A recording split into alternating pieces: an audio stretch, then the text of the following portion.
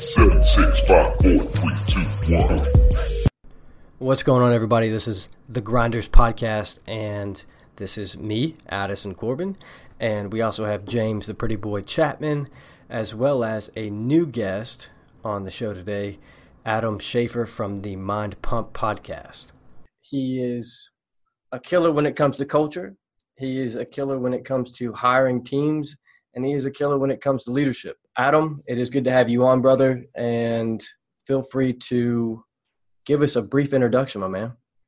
Oh, man. Well, I'm formerly a personal trainer of 18 years and now a podcaster and running a media fitness company or a fitness media company. So dove into the digital media world just about 5 years ago or so, turned on my Instagram and Facebook with the intention of building a business. At that time, I was not using social media for the intention of building a business, nor was I even really using it for social reasons. I come from a little bit older generation where we make all of our friends in person, and so I always used to look at these platforms as these silly ways to connect to people. And I was too cool for that, and I already had friends and was already had a busy life, and I had no need for getting online. And that was kind of my attitude about Facebook and Instagram and all the other cool Twitter, Snapchat, whatever platforms, YouTube. But as I saw the fitness business kind of staying stagnant as the rest of the world around us evolved, I started to recognize quickly that I needed to pivot in my current business, which was just personal training and working in a big box gym, that this was kind of the future. And I remember when I had met Taylor, who works for the company now, he was a young 23-year-old that was the first person that I had ever met that actually had built a 6-figure plus business off of his Twitter and Facebook. This was actually before Instagram even existed. And up until that point, I had heard of people making money from social media, but I had not met somebody who had actually done it yet. And he was the first person to kind of reveal that to me and show me what he had done to build this e-commerce site. And I was instantly fascinated with it and the possibility of what I could do at that time. And I knew that, okay, if this young 23-year-old kid could figure this out, he was in a different market. I mean, he was in the shoe game. So if all the sneakerheads that are listening, that's how we got connected. Was I was a sneakerhead, and he used to connect people that were looking for a special pair of sneakers. So if you were looking for a pair of Jordan 5s, Taylor was the guy who would piece those two people together and broker it. But the difference with Taylor was, instead of making a broker fee, which was pretty standard in that space, he did it for free. And he really flipped that model on its head. As far as I know, he was one of the only people that were doing this, at least in the Bay Area and in my circle. And because he used to do it for free, and he was a credible source, and he always connected people together that were providing authentic, real shoes and for the best deal, he became very popular pretty fast on Twitter and Facebook and built himself. I don't know, at that time, I think he had about 10 or 15,000 people that were connected to him. And he had used that to begin a e-commerce site where he was selling stuff that, sneakerheads would like. Air fresheners that were, shaped like Jordan sneakers, keychains, T-shirts with sneakers on it, hoodies and clocks with sneakers, just everything you could think of that is shoelaces that a sneakerhead would be interested in, and was very successful with that. And I was very fascinated by it. And that same day, I went home after spending a few hours at lunch with him and turned on my Instagram with the intention to build a business off of it. Yeah, and that's to be able to pivot and to know how to pivot and when to pivot are all very important things. And for you to be able to see what was coming and how you wanted to do it, that's very important as a business owner, basically. And there was a few things that I wanted to go into was, so what was your main role at like the big box gym? So I started off as a personal trainer when I was 20. And shortly after, it was only about a year, I'd say a year and a half. So for 6 months, I was promoted to an assistant fitness manager. A year later, I was promoted to have my first club. So as a FM. Back then, a club was ran by an OM, an FM, and a GM. So we were 3 department heads that ran a facility. And I was in charge of the fitness department. Although you helped with other departments, you had a main department that you oversaw. And together, the 3 of us, collective heads, managed and ran these facilities. Most of these facilities produced anywhere between $1 to $3 million a year in revenue. And so I was responsible for anywhere between $800,000 to $1 million of revenue a year in the first club. And that continued to increase as I moved up in the company. So every couple of years, I'd say it was like every 2.5 to 3 years, I was promoted up to a bigger and bigger facility until eventually I got to one of the largest 24-hour fitnesses in NorCal as far as revenue is concerned, and managed trainers for a long time. Now, I had the opportunity to switch over to the general manager side because I was also really good in sales, and I enjoyed that process. But I never left fitness. I as far as the fitness department, I loved training clients. I loved working with trainers. And as much as I loved sales and developing salespeople, I liked the fitness side. So I actually stayed in that position for a really long time. And I did that for almost 10 years. It was 10 years before I took a 2.5-year hiatus where I left the fitness space for medical marijuana. I was actually part of 2 of the first ever medical marijuana facilities in the Bay Area.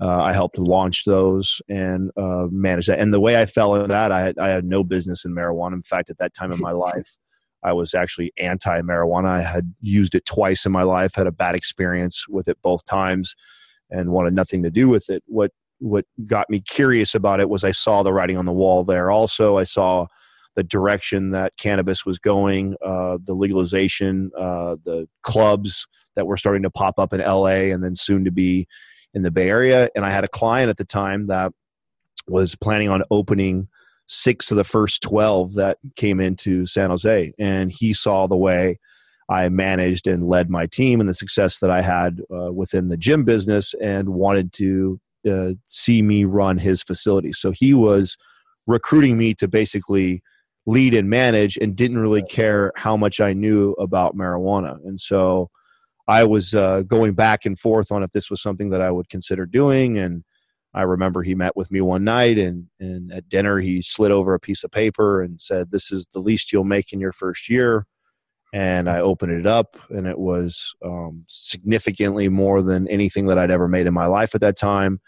And I said I would quit tomorrow. And that's exactly what happened. I actually put my notice in after that. I walked away from 401k, benefits, 6-figure job, a cushy position that I had established for myself because I'd been in the business for so long. And I walked away from all of that to pursue a business in cannabis and medical marijuana, and did that for 2.5 years. And it was an incredible learning experience. I mean, I went down to Barnes & Noble the same day and picked up a bunch of books on marijuana, and wanted to start to learn everything that I possibly could about this new venture that I was heading into. And while I did that, I became fascinated with the benefits, the benefits of CBD and what it actually can do for people, and went from being somebody who was kind of anti-marijuana to seeing the other side of it and becoming more pro-cannabis. And at the same time, this is actually how Sal and I got connected. Sal was going through, his mother-in-law was dying of cancer. And at that time, he was doing a lot of research on cannabis and the benefits of it for cancer patients. And so him and I had known of each other because we both worked for the same company, 24 Hour Fitness, and we both were known as top performers. I believe today we still own a bunch of the sales and production records in the company. So I knew of Sal. Sal knew of me, but we had never hung out. We were never really friends, but we were connected to each other. We had mutual friends, and we started talking on Facebook. And the conversation was actually more around cannabis when we first started talking. We were both kind of fascinated that these two fitness geeks were also into learning about cannabis at the same time. And so we were sharing articles and information and studies back and forth, and just connecting with each other. And just, I could tell instantly that we liked each other. And it's what people had told us. For many years, people told me, you got to meet this guy, Sal. You got to meet this guy, Sal. You'll love him. And he was told the same thing about me. And it was true. The minute we started talking, you could tell that there was a connection that we had. And we would continue talking back and forth via Facebook. And at that same time, he was also working on MAPS Anabolic, which is one of our programs, the first program we ever released with Doug Egge, who is our producer. They were building this program. So they were already, they already videoed it all. They were actually on the marketing piece of it. So Doug and him were already creating all the marketing material that was going to go with it.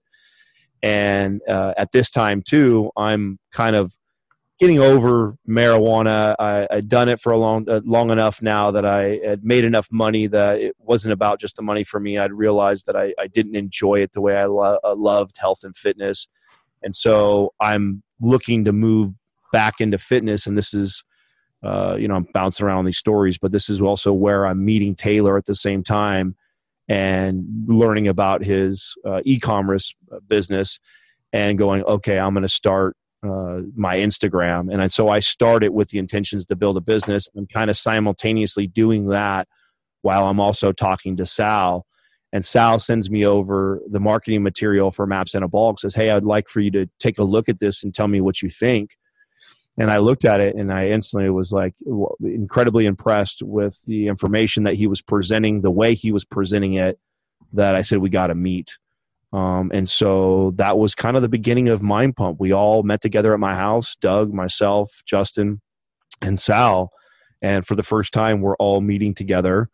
And it was instant fire, man. I mean, we were in the room, and you had 4 guys, all with diverse backgrounds, although all into health and fitness, very different, and we were had different passions, but had all come to a similar conclusion about the fitness industry in general. Just it's broken. We have all this. We're in a health crisis. We're continuing to get we're on pace right now to healthcare potentially bankrupting our country. And although we're more knowledgeable, we have more access to information, we're getting worse year after year. And the fitness industry that we love so much was not helping the situation. In fact, it was crippling the situation. And we saw that and wanted to share information that we had learned over all the years of personal training that had really started to help our clients, and that was not what was getting conveyed to the average general population. And that's when Doug kind of piped up and said, hey, let's put this on a podcast. And the rest of us were really unfamiliar with what it would take to start a podcast. And Doug said, I've got the basic equipment that we need to do it. And, it's relatively easy to put it out there. Let's put it out there and see what it does. And that was the birth of Mind Pump. We started it as a project to give. It wasn't this mastermind meeting that we had and said, oh, we're going to make millions of dollars if we do this. It was, we've got a lot of information that we know has helped a lot of our clients and people, and was counter to the information we saw being presented. And we wanted to be kind of the light of the fitness space. And, we were obviously massively narcissistic and believed that we could change the industry for the good. And we began putting out content and to see where it would take off. And, week over week, we saw organic growth. More and more people were listening, more and people were showing. And we had no talent or any sort of experience in media, audio, video. None of us did. It was just purely giving solid, good information. And we did it in a entertaining way. We saw something at this time that, what was going on with the information that was being provided to the space was the bulk of it that people were listening to were by celebrities and people that were entertaining or in the social media world that looked sexy and cool. These were the people that were giving the advice. This is the people that were on the front of the covers of the magazines were these, fitness professionals, or men's physique pros or bodybuilders or women's bikini athletes. But the really good information, the science-based information, the gurus, the PhDs that were working on all of the stuff that we had learned later on as trainers, no one was really listening to them. They were boring. They were dry. They talked over the average listener. So even though we were consuming that information, I was listening to these boring podcasts or I was reading these dry textbooks. The average consumer was not. And so we knew that the secret sauce to getting traction for Mind Pump was to provide an entertainment value, give people this comedic relief or a good discussion or locker room type banter, as it's been coined as.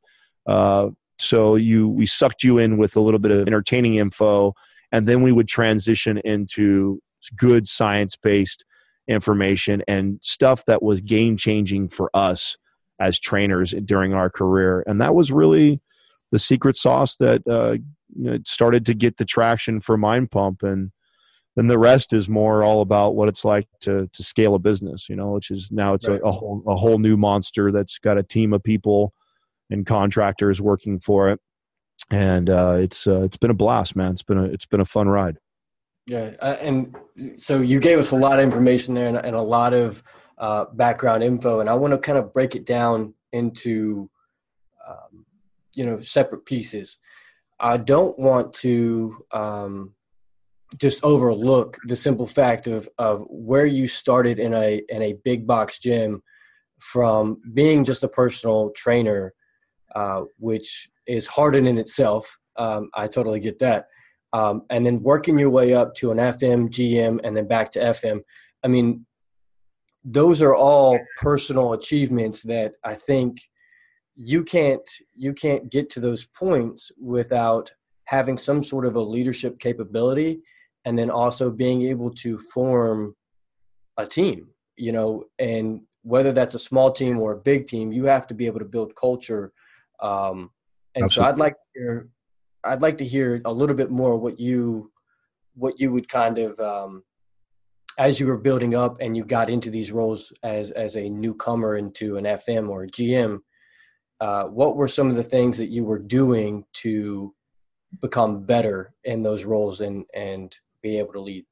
Well, I think a lot of it is just flat out hard work, falling on your face, getting back up again. But there are some things that I think that I had as strengths. When I look back now and I go what was it? And I get interviewed like this and people ask me, how did you have this success? How did you lead these people? How did you build this culture? I was blessed to come up playing sports my whole life. So I've always been an athlete.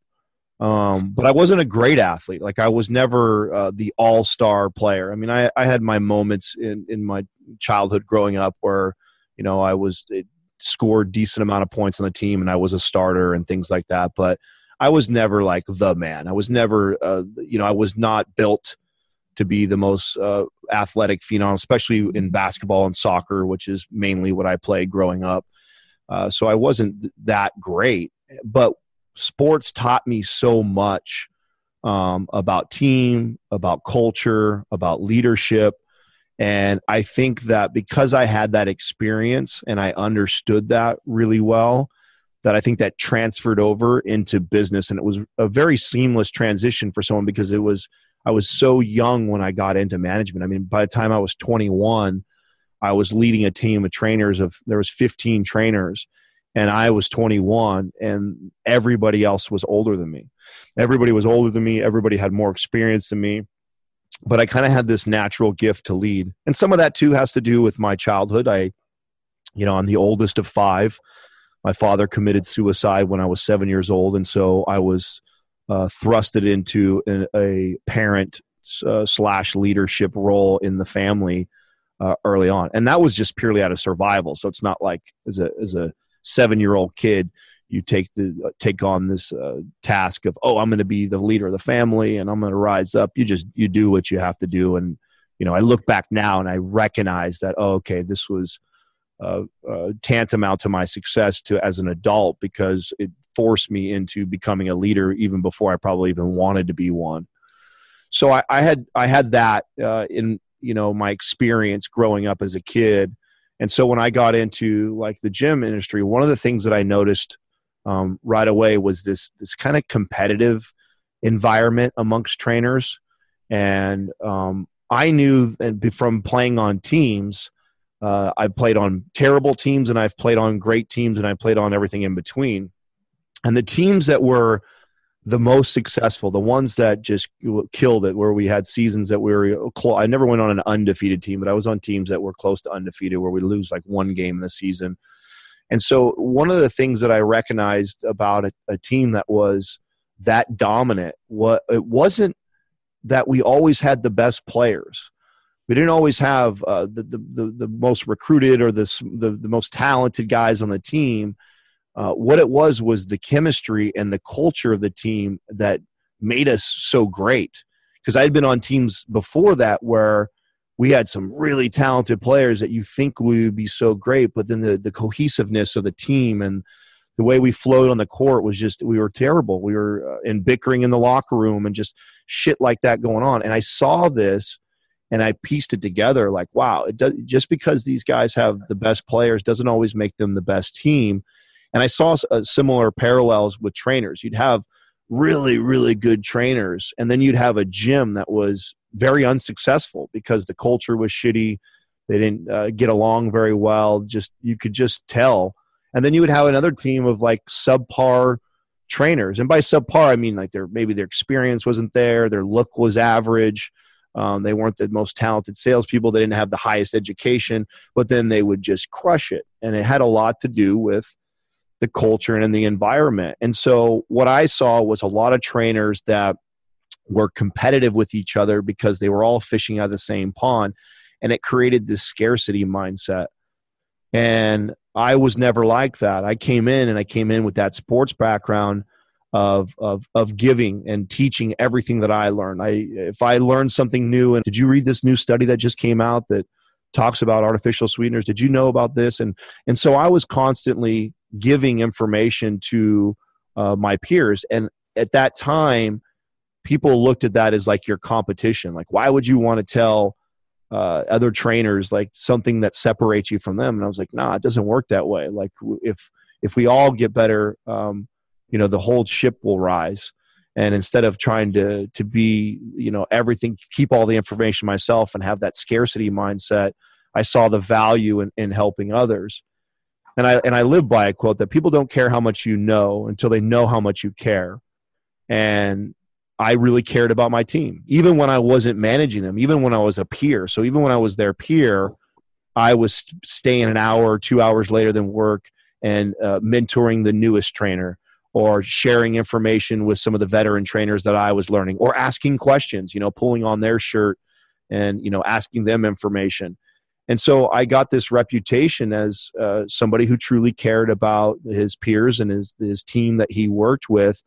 And so that gave me a lot of respect when I was promoted into the leadership role. So that right away helped out a lot with my success as a leader, was, leading from that place. And that was one of the first things that I learned and I would teach others, was to not be afraid of giving and providing and doing for others, because it ends up coming back. And when you do it unconditionally with the intentions of just being a good person and just truly trying to help others, that's when it really comes back. If you do it with the intention that you're expecting something in return, most people will see through that, and it'll be felt, and you won't be received the same way. So it's important that you help your peers, you help your team, you help your staff, and with them getting better, we all get better.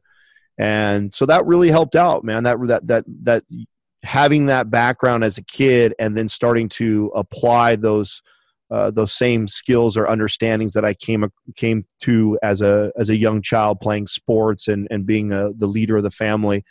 And then I loved it. I actually started to get into it. I enjoyed watching my team succeed more than I enjoyed my own personal success. And great team players are like this. I always reference the Golden State Warriors. I'm a big diehard Warriors fan. And I love, if you're paying attention to them and watching them right now, what's happening. We don't have Kevin Durant, who is arguably the best player on the earth right now, next to LeBron James. And our team is playing better basketball than we've ever played. And a lot of that has to do with the culture within the team. Is you've got extremely talented players that as an individual could probably go on any team and really impact that team as far as wins and success. But because they have control of their egos and they're okay with, not being the main man for the night and not scoring all the points, and they care about assisting their teammates, they just dominate and crush because everybody else is battling with insecurities and ego and fighting over the ball and fighting over points and wanting to be the man. And so I started to piece that all together on how closely related that was to business. And that started leading me down the path of reading a lot too. So I began reading a lot of leadership books. The first leadership book that I cracked open was a John C. Maxwell book, and I just fell in love with the way he wrote, and I went down the rabbit hole of most all his books. I haven't read them all, but I've read a good chunk of them, probably a good 15 to 20 John C. Maxwell leadership books, and that really gave me the thirst for leadership, personal development, and that's when my growth-minded mentality really started to blossom, and I began trying to become a better leader and a better leader. And there's a lot of lessons that I learned along. I mean, by no means do I think I was a great leader out the gates. I think I was better than a lot of people at that time, that my peers, but I don't think I was a great leader yet. I think I cared about being a great leader, and that's what separated me from everybody else already, was that I wanted to be better. I took responsibility for any lack of success that the club was having. If a trainer failed, they didn't fail, I failed, because I was the boss, I was the leader, I was the one developing these people, and if we weren't having success, it was always my fault. And so I owned that early on as a young 20-year-old, and I had a thirst for being better, and that really was the formula for me to start to understand leadership. And then culture, man, like Colt, you keep touching on that, and I think that's so important that you have an incredible culture. And when we were in the gym industry, it was really obvious. So I was so blessed to be in a situation like this, because 24 Hour Fitness is a huge multi-billion-dollar company, and we have hundreds and hundreds of clubs all over the place. And I've toured tons of them, probably well over 100 24 Hour Fitnesses I've been in my life.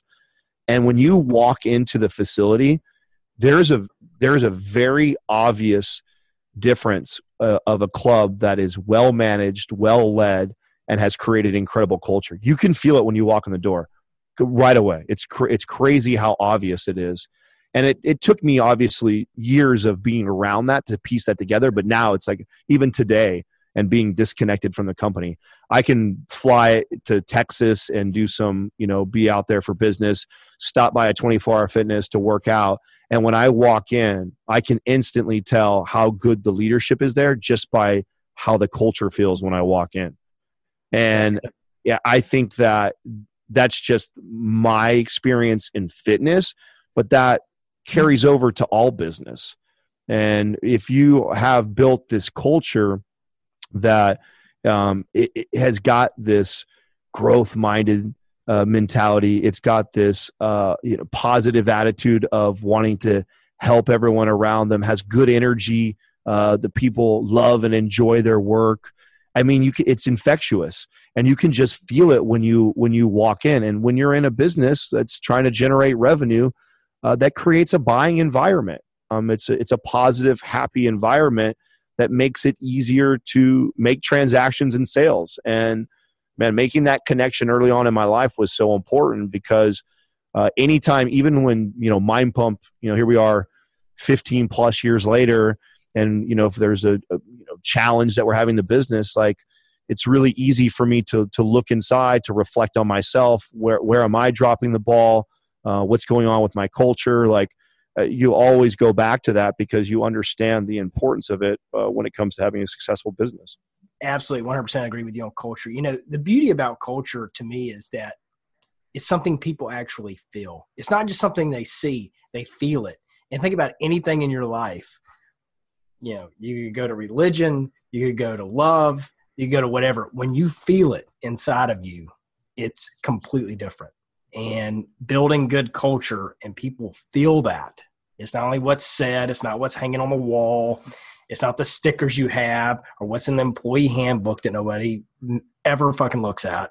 Right. When they feel it, it makes all the difference. Oh, it's infectious. It's like being on a team that's an incredible team to be on. And when you have that environment, then people they love putting the work in. Just like on a team, a basketball team of players that love working with each other. They have a goal of, winning the championship. They believe they can do it. Then you see the attitude at practice. Practice is fun. Everybody knows practice is hard. That's the grind, right?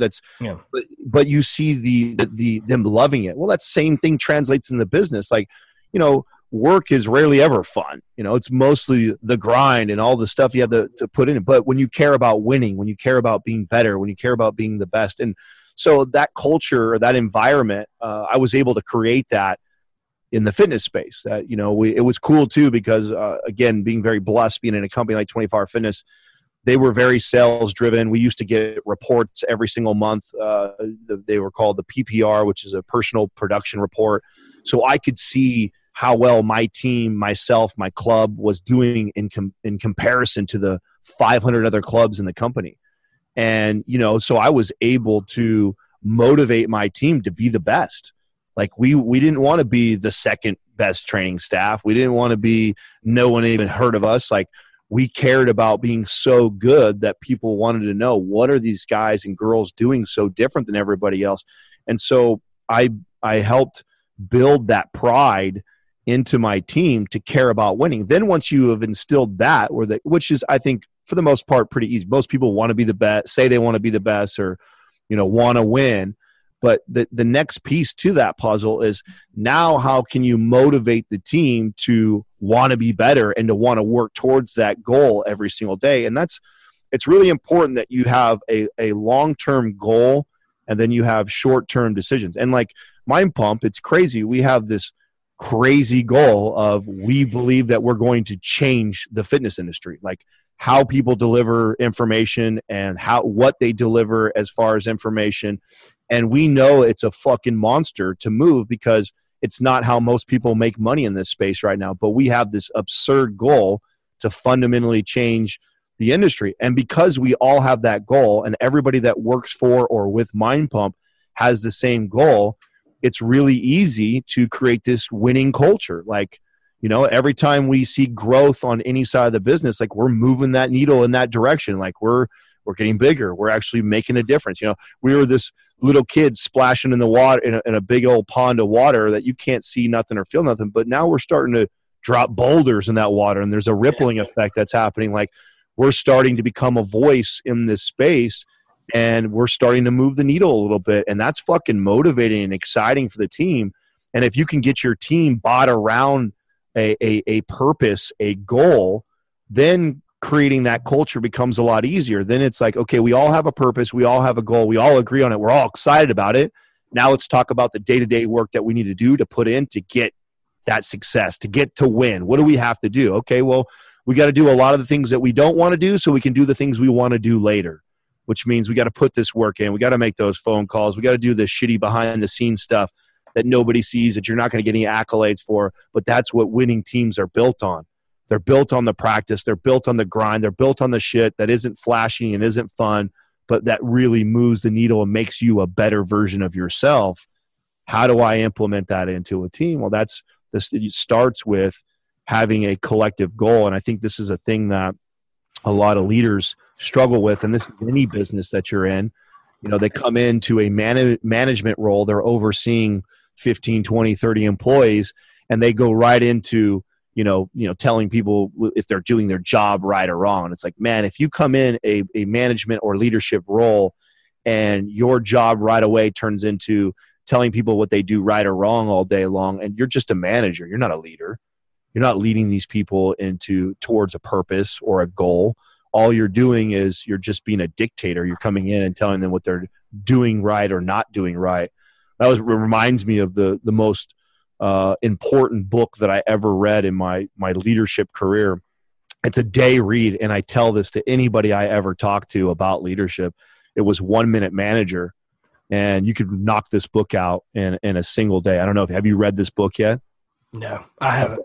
So read this book. It's an important read if you care about leadership, and it changed how I led. Up until this point, I had a lot of success my first 5 years in leadership, purely off of my own work ethic and my attitude of speed of the leader. That's all the message I received early on was speed of the leader. If I run hard and I'm talented, then others will respect me. I can teach them, develop them up, and I'll find a couple people that are like me, and together we'll have success. I had a lot of success with that, and so I was kind of blinded by evolving myself into this greater leader. And during that time that I started reading a lot, I fell across this book called 1 Minute Manager. And the premise of the book is this. It's a kid who interviews a CEO of a Fortune 500 company.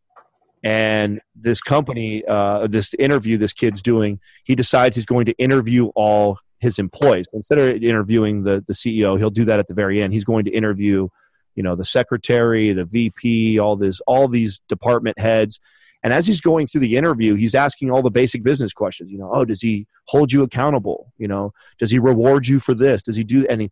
And everyone's going like, no, not really. No, not really. But then he go like, well, I mean, do you think he's a good leader? Oh, he's amazing. He's amazing. He's so amazing. Well, do you spend hours with him? No, I spent about 1 minute with him. And then he's just baffled by all these people that are singing the praises of this CEO, yet he doesn't do any of these practices that he's learning in business school. He only spends 1 minute with all these people, and he's scratching his head like, what the fuck is this guy doing that he's got this Fortune 500 company and everybody loves him, yet he only spends 1 minute with them? And the moral of the story, or what ends up happening, is he ends up interviewing the CEO, and the CEO tells him, like, I don't focus on what my team isn't doing right or well. I don't have a lot of time to spend with all these employees. So when I only got a minute with them, it needs to be impactful. It needs to be important. And what I found is impactful and is important is to point out the things that they're doing right. So my job as a leader is to find the things that each of my employees are doing really well, and to make sure that I let them know that I recognize it, I see it, and I appreciate it. And I was like, whoa, that was kind of mind-blowing for me at that time in my career. And I right away, like anything else, I'm a numbers guy too. So I'm not just someone who's like, oh, cool, this is how I'm going to start doing things. I'm going to change how I lead. I was like, okay, let me implement something that will put this into practice and that will be measurable, that I could go back and say, does this really work like this book says? And so at that moment, this was before iPhones were around. I had the Palm Trio or whatever. And I put all my trainers' names. I think I have about 20 at this time. So I put all my trainers in there, and I have it to where it sets an alarm in the day and a name pops up. So it would say, Richard. All of a sudden my alarm would go off at 12 o'clock on Monday. And I knew when that alarm went off on my phone, I had to stop. I made a goal that I would stop whatever it was I was doing, put the phone down, find Richard on the floor somewhere, walk over to him, put my hand on his shoulder, look him in the eyes, and point out something that I had seen him do recently, ideally that day, recently, that he's done really well or that I appreciate. And it could be something as simple as completing his files on time or being extra thorough with the last client that he just trained. And I'd walk over and I would do that. And I did that really consistently for about 2 months. And it was about 2 months in when I had realized the impact it was making. And what had happened was a trainer named Anthony walked into my office one afternoon, and he comes walking in and he just starts pouring his guts out about all the things he's not doing well. Adam, I know the other day that I was a few minutes late. I'm sorry this happened. This won't happen again. This is what's going on. I've got this. And he's giving me all these line of excuses, and he's telling me he hasn't completed, and just everything that he wasn't doing right or wasn't doing up to what he knew he was capable of, he starts pouring out to me. And I'm thinking to myself, why is he telling me all this right now? And I realized at that moment that his alarm had went off that week to go over and say something to him, and I had missed him. I didn't do it. And it was the first kid that I had missed. And I went, whoa, this dude, the first time I don't get over to let him know what a great job is, he right away must have felt guilt about something that he wasn't doing and felt compelled to come share with me what he wasn't doing well and how he was going to fix it. Now, what's so powerful about that and what I've learned about leadership is you can have all the information in the world. You could be the smartest guy, the best guy at whatever it is that you do. And trying to teach that is a whole different monster, because if people don't want to receive that information, it don't mean shit. It don't matter how smart you are, don't matter all the information you have to provide them, how well you can do their job, doesn't matter. If they're not willing to receive that information, they don't want to learn, they don't want to grow, it doesn't matter. It's not going to transfer over to them. But if they come to you open-minded or wanting to grow or wanting to learn, it's incredibly impactful when you teach or you show or you lead. And so that's what I had learned from this was, whoa, this puts these guys and girls in this situation where I'm constantly telling them how great they are. If they're slipping up, they feel compelled to share with me why they're slipping up. That opens the door now for me to lead and coach and teach him how to handle whatever it is that he's struggling with. And it's coming from a different place. It's coming from a place of caring. You know, he's pouring his guts out on why he fucked up and all the other things. My response back to him isn't, oh my God, you did fuck up, let me write you up. It's, oh man, it's okay. Listen, I know things get busy. I know you're going through school right now, finishing your degree, and you're also trying to manage this. Here are some things that helped me be a better trainer when I had a lot on my plate, and then I can coach. And then he walks out and he feels good about it. He doesn't feel like he just got beat down, and it forever changed my leadership skills and started to take me to a whole new level of building a culture and building a team. That's awesome. Man, that's a great story. I really like that. Very pivotal moment.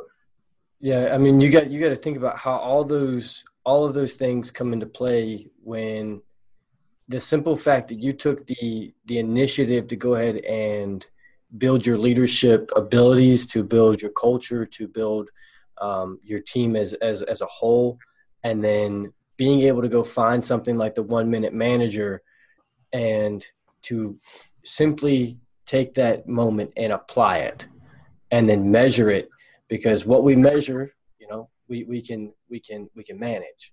And that was, I like how you said that in the simple fact of how can I apply this and be able to understand how it goes. When you're talking about starting the podcast and talking about how y'all were just basically narcissistic enough to do it, you know, but then you immediately talked about all the humble pieces where, you know, things that keep people from going forward because they don't think they're knowledgeable enough or know enough, or they're not the person. They need to learn more. They need to do more. You know, I think that's such a critical moment for people to grow. You know, everybody feels that way. What makes a difference is the ones that move forward and still go forward and try to do it. And they know they're going to learn as they go. So I thought that was a really interesting takeaway. I appreciate it. I know that I'm wise because I know that I know nothing. Right. And yeah. I think that being a leader, there's this incredible duality of being extremely confident, borderline cocky, at the same time extremely humble. And that duality is something that when you learn to master that, or work towards mastering that, I should say, because I wouldn't consider myself a master at all. I would just say that somebody I care about being a master at that you're constantly working on that duality. I think that serves you when in leadership, because it is important you're confident. Nobody is going to follow somebody who, you know, if you don't believe in yourself, no one else will. Yeah, so yeah. You've got to first believe in yourself, your capabilities, what you're willing to do. And then you also got to be humble enough that, like I said earlier, that nobody cares how much you know until they know how much you care. You have to truly care about others and the success of others and putting others before you. So it is this interesting duality that we have of, you know, being so confident to lead, but then also so humble that you can put others before you. Sure. And if you drive towards those two at the same time, like every time I make a decision, I consider both of those. I consider I need to show confidence. I need to lead. I need to take direction. I need to take control. But then I also need to take into consideration this person's feeling, their perspective, what they want to come out of this, what their desired outcome is. I have to take into consideration all of those things. And then before I make any sort of a move or decision, I consider all of that. I think that conversation with yourself is so important in how effective of a leader that you are. Just going over everything. I mean, I have a whole bunch of notes here, just kind of going through what you went over. And I want to be super mindful of your time today, but I know you just kind of left us out with a couple of tips to kind of focus on ourselves. Is there anything else that you would want to, if you could go back, 20 years, what would be something you wish you could tell yourself? 20 years? Let's see here. I would probably tell myself to read more at that age. Read more. Yeah, it was mid 20s, or like between 24, 25-ish when I really started to pick up books and start reading. And I hated school growing up. Not because I wasn't good at it. I always carried like a 3.2, 3.5 GPA, but I carried that without trying, without doing my homework. It was just, school came pretty easy to me, and it was subjects that I didn't care about and I was bored about. The bad part about that was it caused me not to want to like keep learning and growing my late teens and early 20s. Sure, I was into personal training, and I was fascinated with learning about that, but it was that singular topic. I didn't start putting a lot of personal development work and growth and leadership and business. All those learnings came later for me. So I wish I would have got a head start. I wish I had this voracious reading capability when and I had the capability. I wish I had that desire when I was in my early 20s. I think I would be just that much further along than I am today. So if I look back in 20 years and were to pull me, there's a lot of things too. I tell people all the time, man, 20-year-old Adam was a fucking pain in the ass. You know what I'm saying? Like, was confident and stubborn and very focused on, selfishly. So trying to come back and tell him something would be really difficult. I recognize that. I know that. I know that it would be really hard to get me to shift my way of thinking. Like, I talk all the time about my attitude towards money and finances. I came from a family that didn't have a lot of things. I'm no stranger of food stamps, moved in 9 different homes growing up, know what it's like to be a victim. So I had a somewhat rough childhood in comparison to a lot of people. And so because of that, I had this insatiable desire for things and money and success financially, that at 20 years old, there's a lot of things that I would have probably told myself about that I know I wouldn't listen to. I know that I wanted it so bad that nothing was going to stop me or get in my way to reaching this number that I had in my head. And, the only thing that I would ever learn from was reaching that number and realizing that it's not what I thought it was going to be. And in fact, recognizing that, oh, wow, when that was all of my driver and my main focus, there's so many other aspects of life that fell out of favor. My relationships with the girl I was dating at the time, my friends, lost 2 of my good friends that I would consider best friends even at that time. My family relationships, my health and fitness was at its worst. So all these other things in my life that I would consider are important, very important to me, were all at some of its worst when I was the most financially successful. So, but I would have never known that had I not got there myself. And I don't think somebody, even myself, could go back and tell 20-year-old Adam that. I think he had to go through it himself and feel it, recognize it before it would shift the way I think, Yep, exactly. So I guess the, money and reading, and that's exactly where I'm at right now in the stage of my life, is I found that I'm starting to look more into books than I am like social media or the internet. And it's kind of changing the way that my brain is. And it's even affecting, vocabulary. It's affecting everything. But that's really cool that you just said that. And one thing that you said earlier today was being able to look long or have like a long-term goal and then focus on the short-term decisions. Right. And I like that. yeah, it's come up it's come up for like the past probably 2 days. I feel like that's something that's kind of been stuck in my head. But the simple fact that you just said it again, that it touched me. So, Well, anything worth doing is going to be fucking hard. Anything worth doing is going to be hard and challenging. Therefore, if you have something that you have found that's worth doing, that's a major goal, the first thing that you have to come into realization and understanding is that it's going to be fucking hard. And if it wasn't, it would be no fun and it wouldn't be as rewarding to accomplish it. Therefore, this is going to take a lot of work. This is going to be hard. It's not going to be easy. Most people couldn't do it.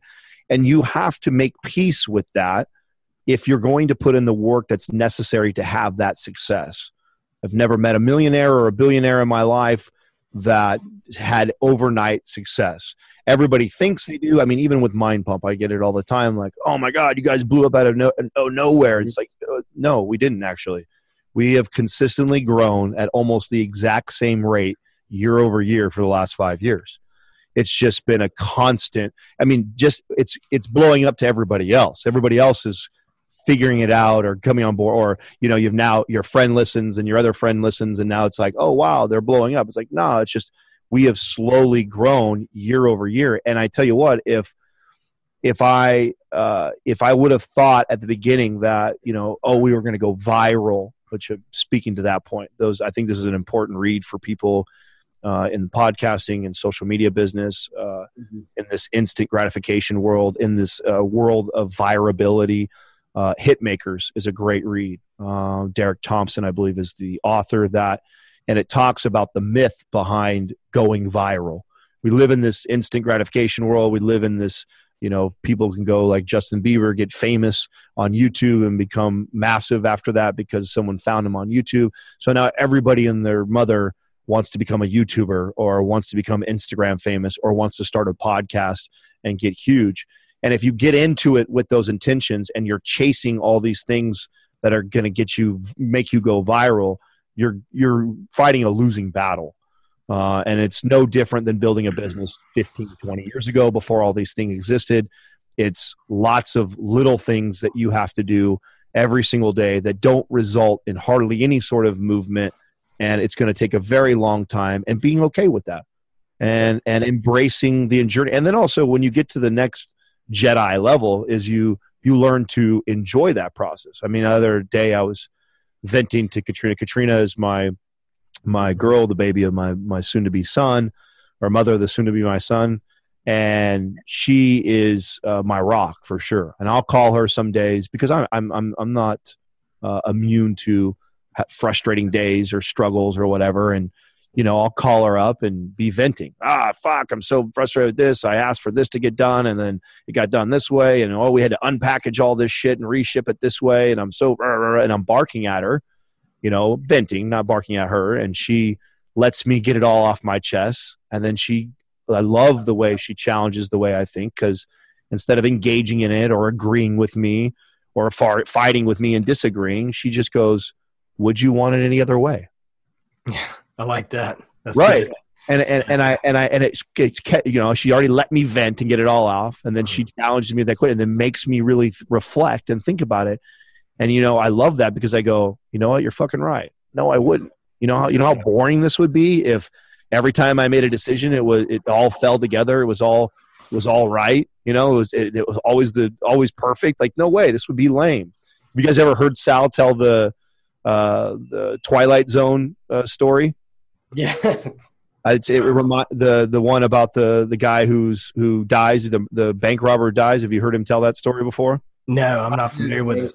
So it's a Twilight episode, and I love this story that he tells, this episode, and it's a bank robber, and he's running from the police, and he gets shot in the pursuit, and then he dies, and then all of a sudden he wakes up, and he's in this beautiful room, and I mean it's white and chandeliers, and there's beautiful women, and there's this guy that comes walking up in a white suit and this big white beard, and he's super friendly.